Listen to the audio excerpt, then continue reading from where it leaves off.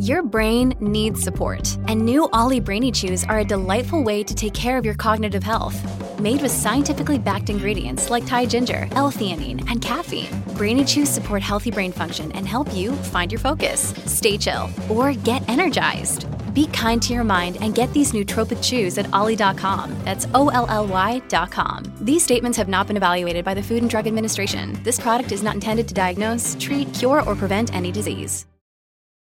When you need mealtime inspiration, it's worth shopping Kroger, where you'll find over 30,000 mouth-watering choices that excite your inner foodie. And no matter what tasty choice you make, you'll enjoy our everyday low prices, plus extra ways to save, like digital coupons worth over $600 each week. You can also save up to $1 off per gallon at the pump with fuel points. More savings and more inspiring flavors make shopping Kroger worth it every time. Kroger, fresh for everyone. Fuel restrictions apply. Hello, everybody. This is Marshall Poe. I'm the editor of the New Books Network. NBN listeners like to read books and buy them. So we thought we'd tell you that right now, our friends at Princeton University Press are having a remarkable site-wide sale. You can get 50% off books, including ebooks and audiobooks, with the code 50, F-I-F-T-Y, at checkout until May 31. You can save some real money on Princeton University Press books. I encourage you to go there and check it out. Welcome to the New Books Network. Welcome to New Books in Critical Theory. It's a podcast that's part of the New Books Network. On this episode, I'm delighted to be joined by Martin Schuster, who's going to be talking about how to measure a world. So welcome back to the podcast. Thanks so much, Dave. It's great to be back. This book, I guess, is a slight kind of departure from your last book, which was a kind of philosophy of television book. But it harks back to the first time we spoke, which was a book that was about kind of critical theory, Adorno. And I can see how this book, sort of fits in with that broader sort of intellectual project. And I'm really interested to begin with the title. And I was kind of like intrigued, How to Measure a World. It's a fascinating title in itself. But I was also intrigued as to where the kind of project of measuring a world and how to measure a world came from.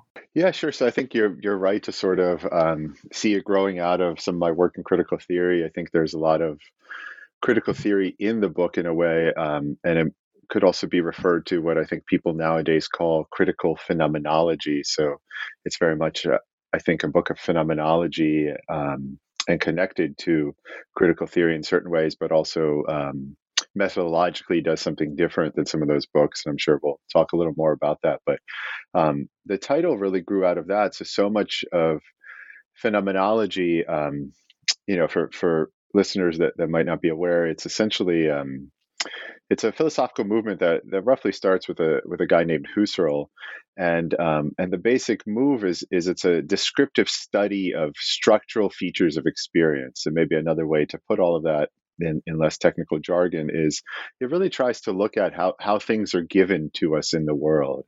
And so it starts with this basic idea that, human consciousness is a unique phenomenon, and human consciousness is sort of defined by a feature, which is that it's always intentional, in Husserl's words, meaning that it is always consciousness of something.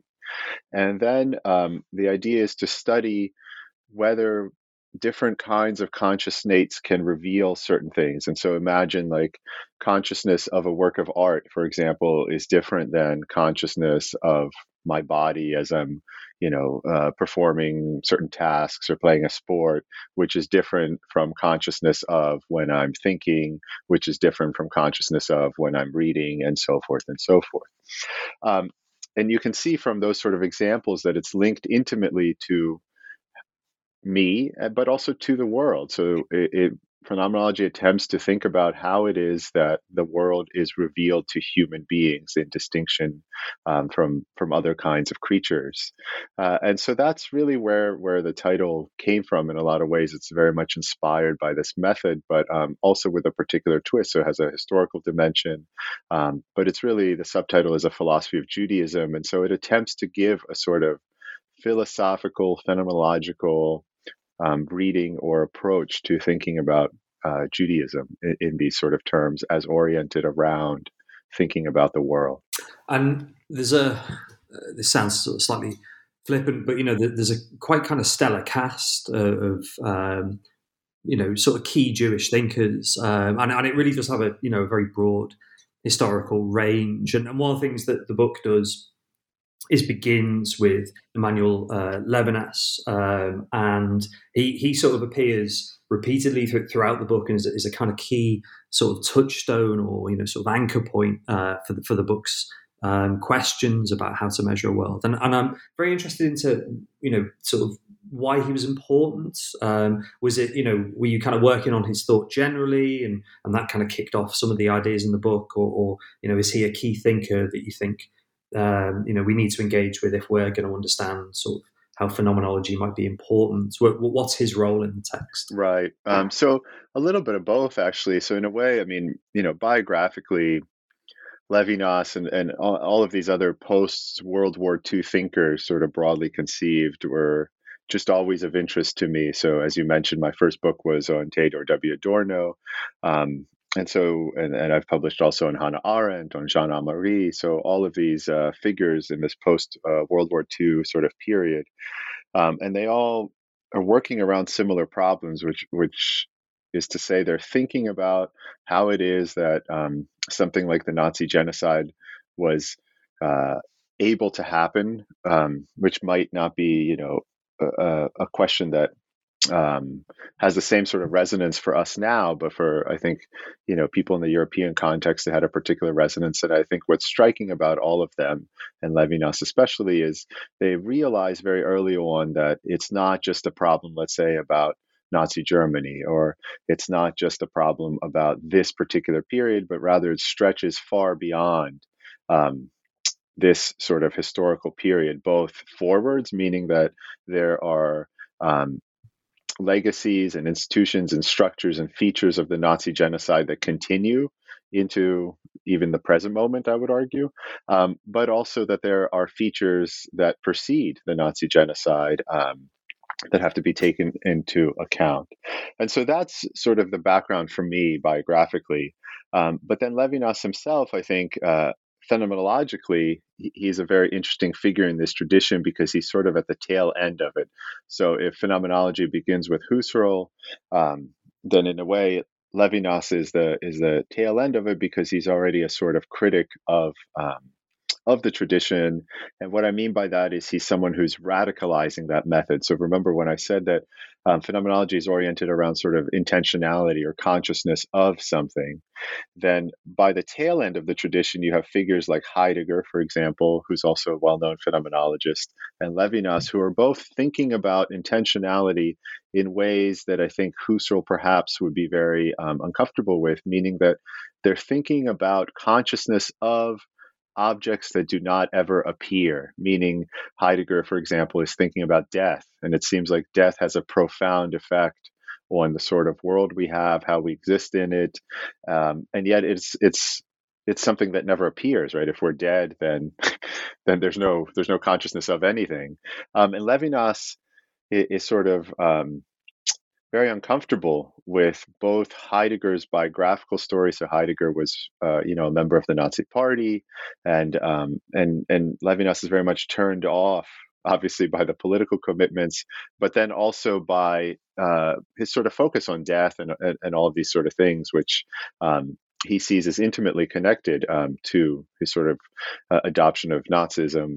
And Levinas is very much focused on things like the human encounter. So in the way that I am able to have a relationship with an other, that other also, Levinas wants to argue, never appears, in the sense that you cannot reduce the other person merely to what Levinas will call their plastic features. In other words, something like their particular physical characteristics. And obviously there's a lot more to say there, but the basic orientation, I think, is already very much pushing against the bounds of phenomenology, even as he's working with it there. And so all of these things together, and then on top of all of that, just to add very quickly a third thing, I mean, Levinas is also explicitly, he makes these remarks that, like, Judaism is an anachronism, he calls it. So he gives an essentialist definition of Judaism, which, is already very controversial by this period. but it's a very odd one, and that leads him to make these sort of odd remarks that I talk about in the book sometimes, where he says, like, look, actually being Jewish is a modality of being human, and like, if we end up on Mars and we find Martians, then actually a few of them will be Jewish also, because it's just a fundamental feature of being in the world. And so it's these odd sort of claims that tie the project of Judaism to this sort of phenomenological method that fascinated me, and I wanted to explore that. And then as I started working on this, I realized that something like this sort of approach or conception of Judaism can be diagnosed in a variety of figures, and that you could sort of construct a tradition around this. And so that's why the book moves, backwards to figures like Maimonides, who's considered very much, quote, traditional Jewish thinker, and then also forwards to figures like Adorno and Levinas and others. And I guess it kind of interrogates this tradition or this project through two sort of broad clusters, really. And you say something right at the very end of the book about how, the kind of the first couple of chapters, the first half, is about this question of like what it means to be in a world and how we should be kind of like orientated towards it. And there's, wonder and outrage are two of the things you pick out in that conclusion. And then there's this kind of other half of the book, which is, well, how do we actually construct worlds, linguistically through experience and this kind of stuff. And I think we'll do sort of both of them in turn, and to not sort of box you in too much, because it'd be good to spend a bit of time on this. But Maimonides, you've mentioned, and this book he wrote, or this text, the guide for the perplexed, that I suppose is one way of sort of thinking about being in the world, which is about wondering and being kind of awed by it. And I was fascinated by that, both in terms of what that tells us about how to be in the world, but also for what would come later in terms of a very different approach that we see in Adorno. Yeah, absolutely. And in a way, I think if I can speak at a very eagle's eye sort of view, like a high altitude view, they're both oriented by what we might call sort of negativity. And what I mean by that is there's a sort of negative relation to the world as it is. And so for Maimonides, he's someone who looks at the world, again, as it is. So whatever we're considering at the present moment, or during his time period, whatever the case might be, but all the features, objects, people, and so forth of the world, Maimonides is looking around and he's saying, look, again, phenomenologically, I have this experience that there's something more than this, potentially. I just have some intuition. And, he calls that God and so forth. But it starts in this phenomenological register where there's something existentially that Maimonides thinks that he registers. And I try to unpack that. And that's sort of where this motif of wonder comes in, is our wonder about the features of the world pushes us beyond the world. In other words, we have a sort of negative relation to it. And I don't mean that like sort of like it's negative, like, we're depressed or something. It's negative in that it's negating the sort of features of the world as we encounter them. There's something more beyond that. And Adorno, in a way, is doing something very similar, again, at a very high altitude view, but he's negating the world because of a sort of moral outrage that he's saying, look, there has to be more than this, because it would be a sort of moral outrage if this was all that there was. And so they have, I think, formally analogous attitudes that both, again, take a negative relation to the world, but for different, I'm almost loath to say reasons, because they operate not purely cognitively, but almost in this sort of bodily dimension in a way. You sort of feel like there has to be more, either because you encounter the world in wonder or you encounter it in outrage. And once those two pieces were in place, then I realized that these are sort of, limit cases in a way. They're just two fundamental ways of being in the world that it seemed to me cut across time and space. And I found that very fascinating. And then it was just a matter, like you said, of sort of developing some of these other aspects of what it means to have a world, meaning that, it's defined by language and it has a history and so forth and so forth.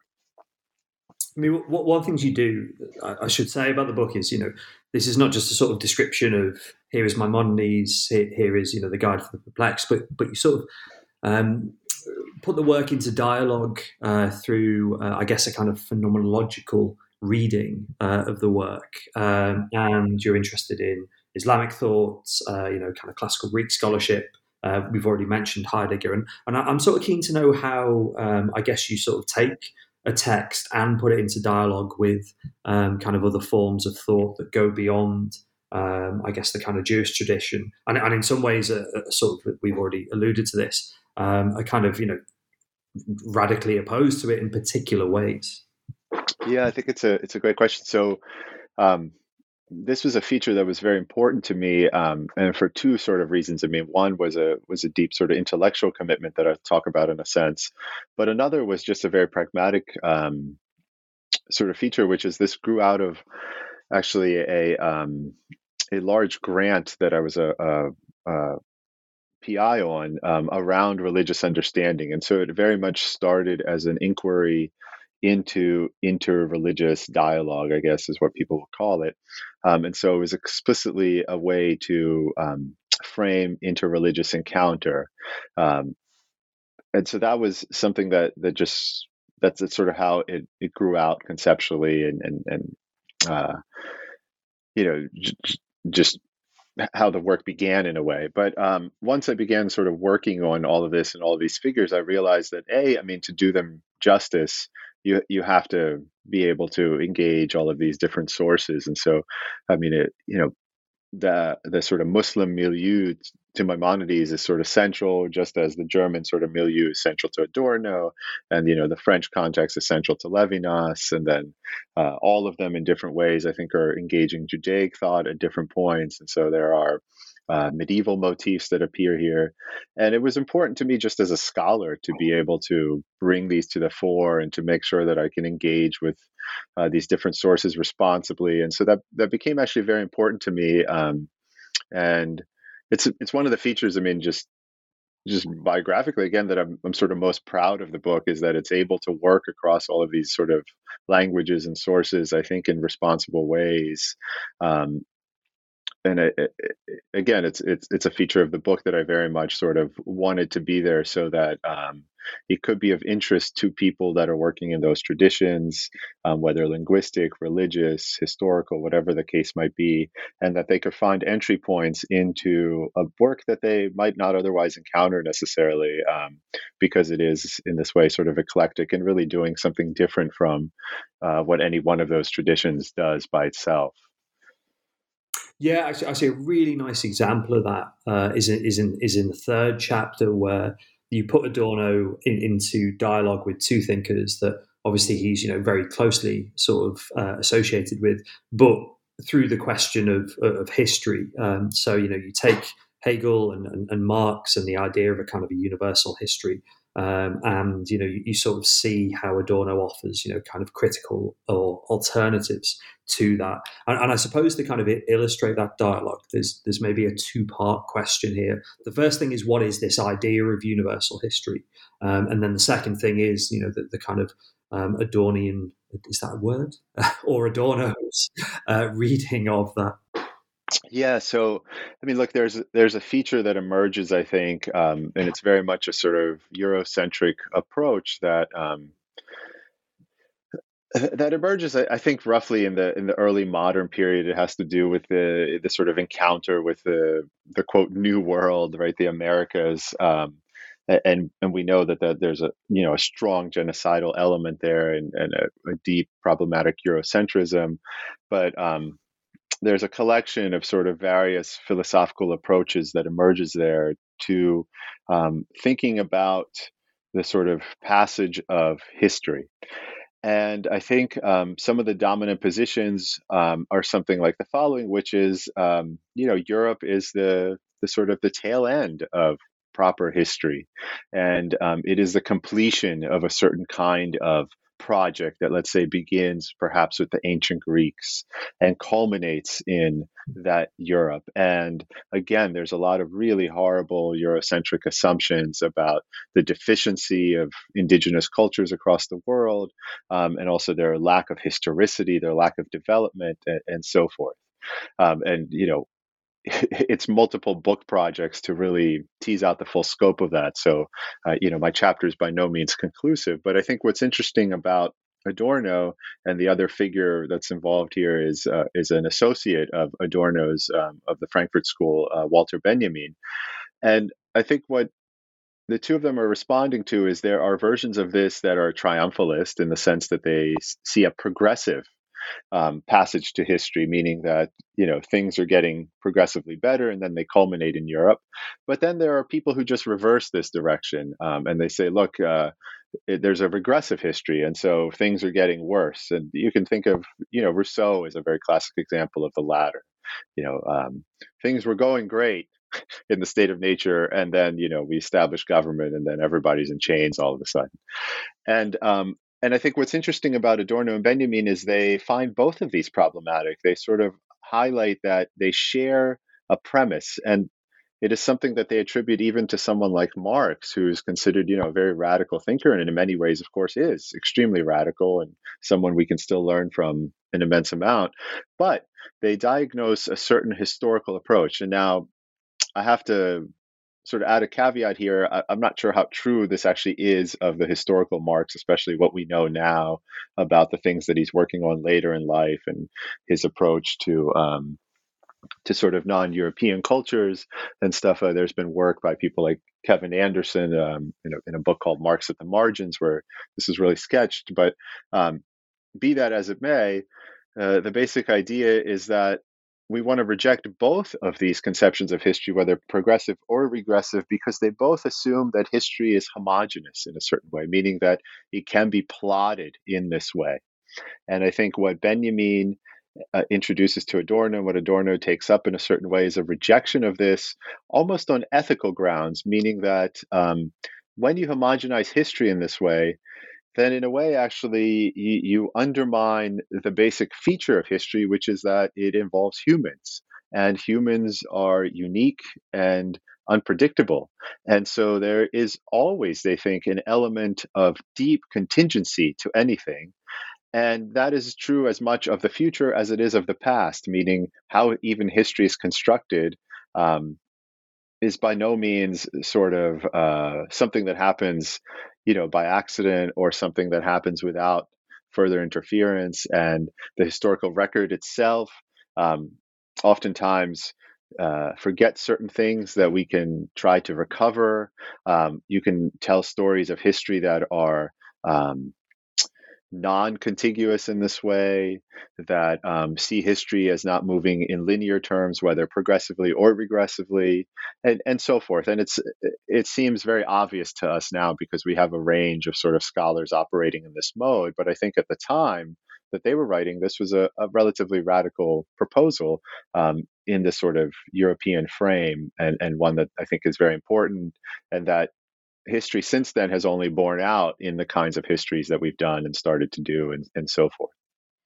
But just I know this is a very long answer, but just to add very quickly to that, what underwrites all of that, I think, for Benjamin is a manifestly sort of almost quasi-religious position about both the possibility of something like messianic redemption at any moment, just as a logical possibility, and also the sort of priority and uniqueness of every human life that cannot be just covered over by history in this sort of progressive or regressive way.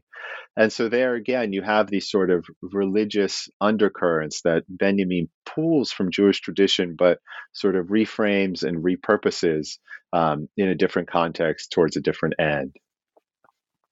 I mean, what you said actually struck me in terms of, we still live actually with ideas of universal history, particularly in the progressive sense, but, often linked really closely to sort of deeply regressive social political projects. And that I'm going to use as a bit of a sort of segue crudely into the way the book finishes. And one of the things that we see with the first kind of encounter with Adorno in the book is this idea about kind of suffering, but you raise, I guess, things that are about the kind of ethical orientation towards the world, and you come back to this, I guess, more formally when you're thinking about kind of words, discourse, language, in how worlds are constructed. And I'm interested in, I guess, the kind of the place of ethics, not just in terms of how we construct worlds, but also the place of ethics within the book itself. Yeah, no, it's a great question, and I think you're absolutely right to diagnose that these sort of positions are still very much alive, and I think you can register them, in the sort of shock that people sort of. I mean, mostly it seems like white people, at least in the U.S., expressed, at the election of Trump, like, how could this happen?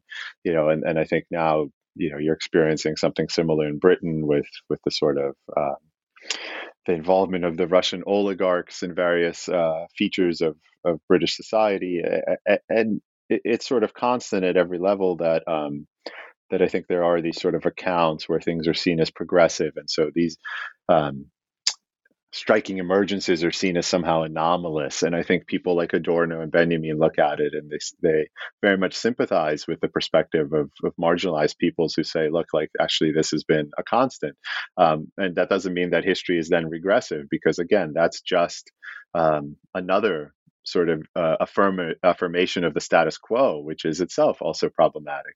And so, again, the idea is really to deny both perspectives. And I think you're right to highlight that at bottom, there's a sort of ethical orientation for all of these figures that's linked deeply to what Judaism means for them. So when Levinas sort of suggests that Judaism is an anachronism, meaning that it pushes back against the current moment somehow, then that's really an ethical position. I mean, it claims that whatever is going presently is either morally wrong, or it is, something that leads us to wonder about other possibilities and so forth, to explore more, which is a sort of ethical stance. So yeah, this is a fundamentally ethical position, and I think it's also operating under a distinct understanding of ethics that very much is inspired by Levinas. So I mentioned earlier that he was a sort of critic of phenomenology, and in a way, he's also a critic of the entire project of Western philosophy. And so he's very famous for saying, like, look, ethics is first philosophy. And so for the sort of dominant questions that are oftentimes understood by philosophers to have the most priority are questions of metaphysics or ontology, sort of what things are. And I think Levinas comes along, and here, this is something, again, he shares with Heidegger to a certain extent. And he says, look, these questions are actually not the ones that have the most priority. And Heidegger will give a particular answer for why he thinks that's the case. And Levinas gives a different answer. But essentially what Levinas wants to say is, before you can begin asking any of these sort of questions about what something is you have to understand how a world comes about in the first place. So how is it that you have something rather than nothing? And notice that for humans, obviously part of the answer is genetic, in the sense that we can point to the Big Bang and we can say, look, like, obviously something had to happen and then things get going. But that doesn't get us a human world, which has so much more than just the sort of physical features, but rather has all of these intersubjective, normative, fundamentally human elements that can only be explained by the presence of intersubjectivity, other human beings, or, again, what Levinas calls ethics, meaning relationships with other people.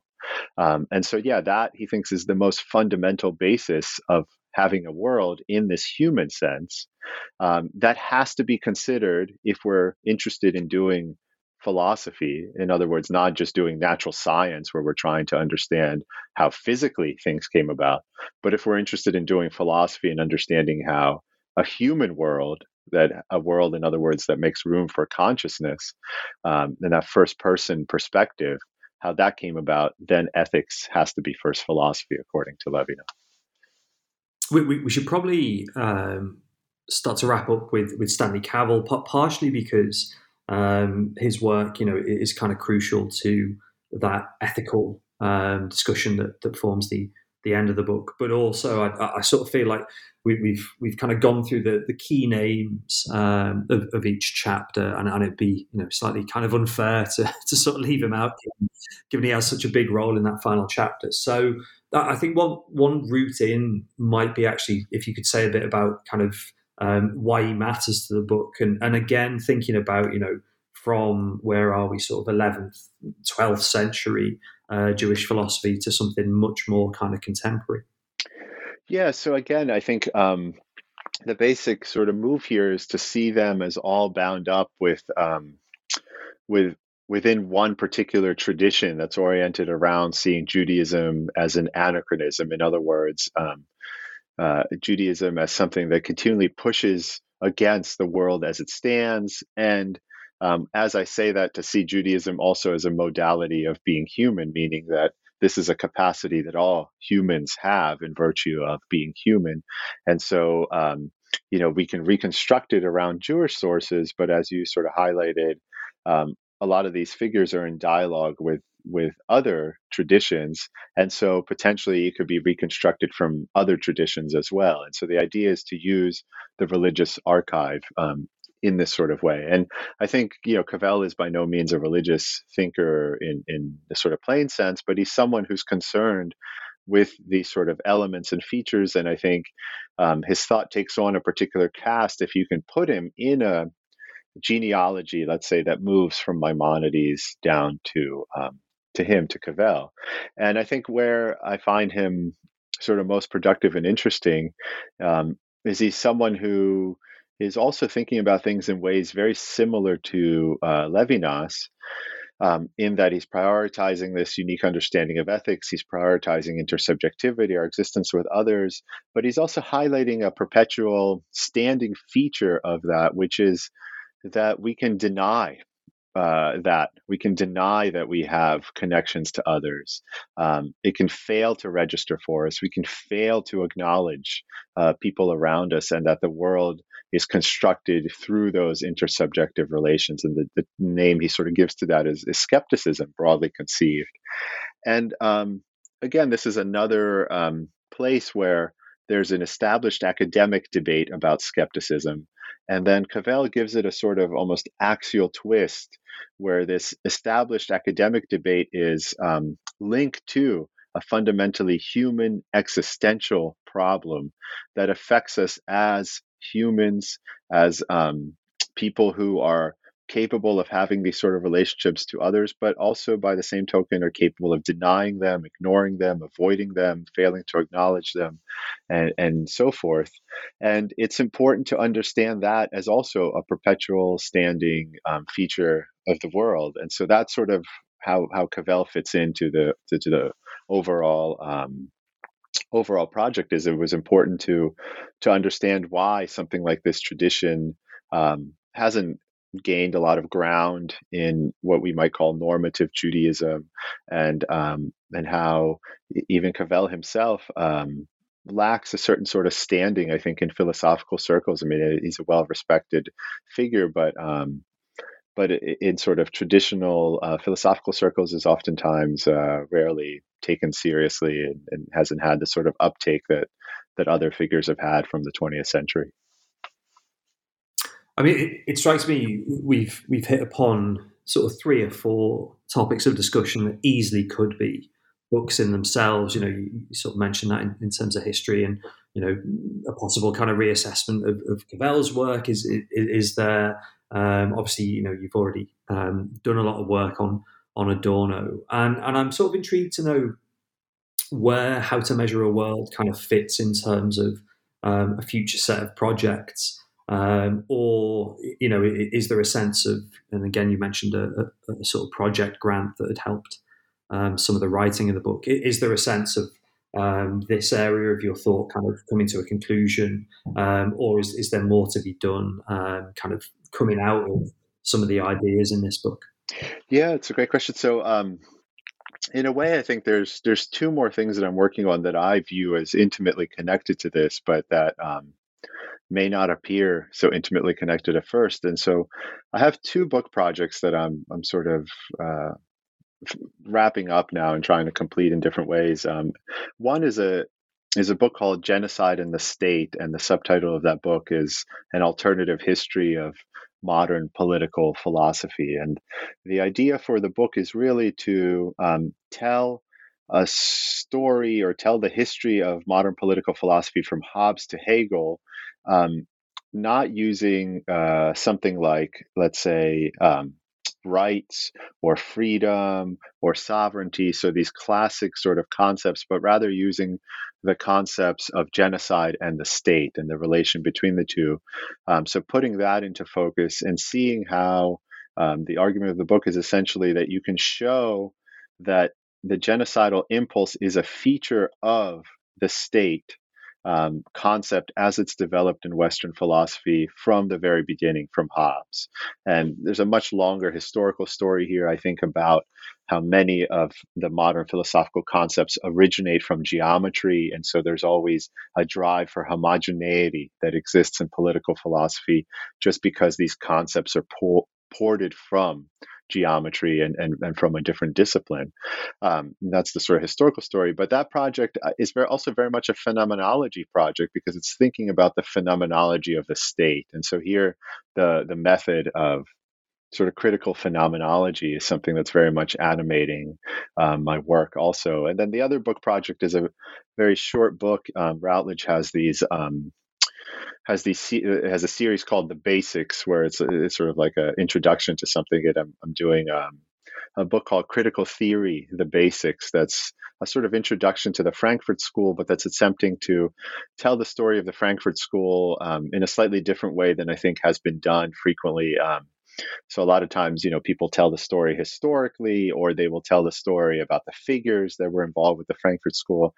And I think you can actually tell a sort of story about the Frankfurt School conceptually, meaning that the entire impulse for the school originates from the desire to sort of understand and then alleviate human suffering. And I think you can see that impulse also in Marx already. And so I want to construct a history that proceeds conceptually in this way, that starts from something like, what does it mean to acknowledge and respond to suffering in the world? What sort of concepts does that then require? So it requires certain notions of critique. And then you have to think about agency and sort of how agency is formed and how institutions work and so forth. And so to tell that sort of history, but to also do it in a way that highlights the extent to which Benjamin, for example, again, was very important to the school. And by means of Benjamin, all of these traditionally religious motifs that in a way Benjamin almost that Adorno and Horkheimer and others inherit from Benjamin. So they're like the Jewish mystical tradition by means of Benjamin's engagement with the sort of scholar of Kabbalah, Gershom Scholem, is smuggled in a way. And so again, I think it's obvious how that in a way connects to the project here. But it's hard to say, that they're like direct sequels, but they're very much circulating around similar themes methodologically and I think content-wise.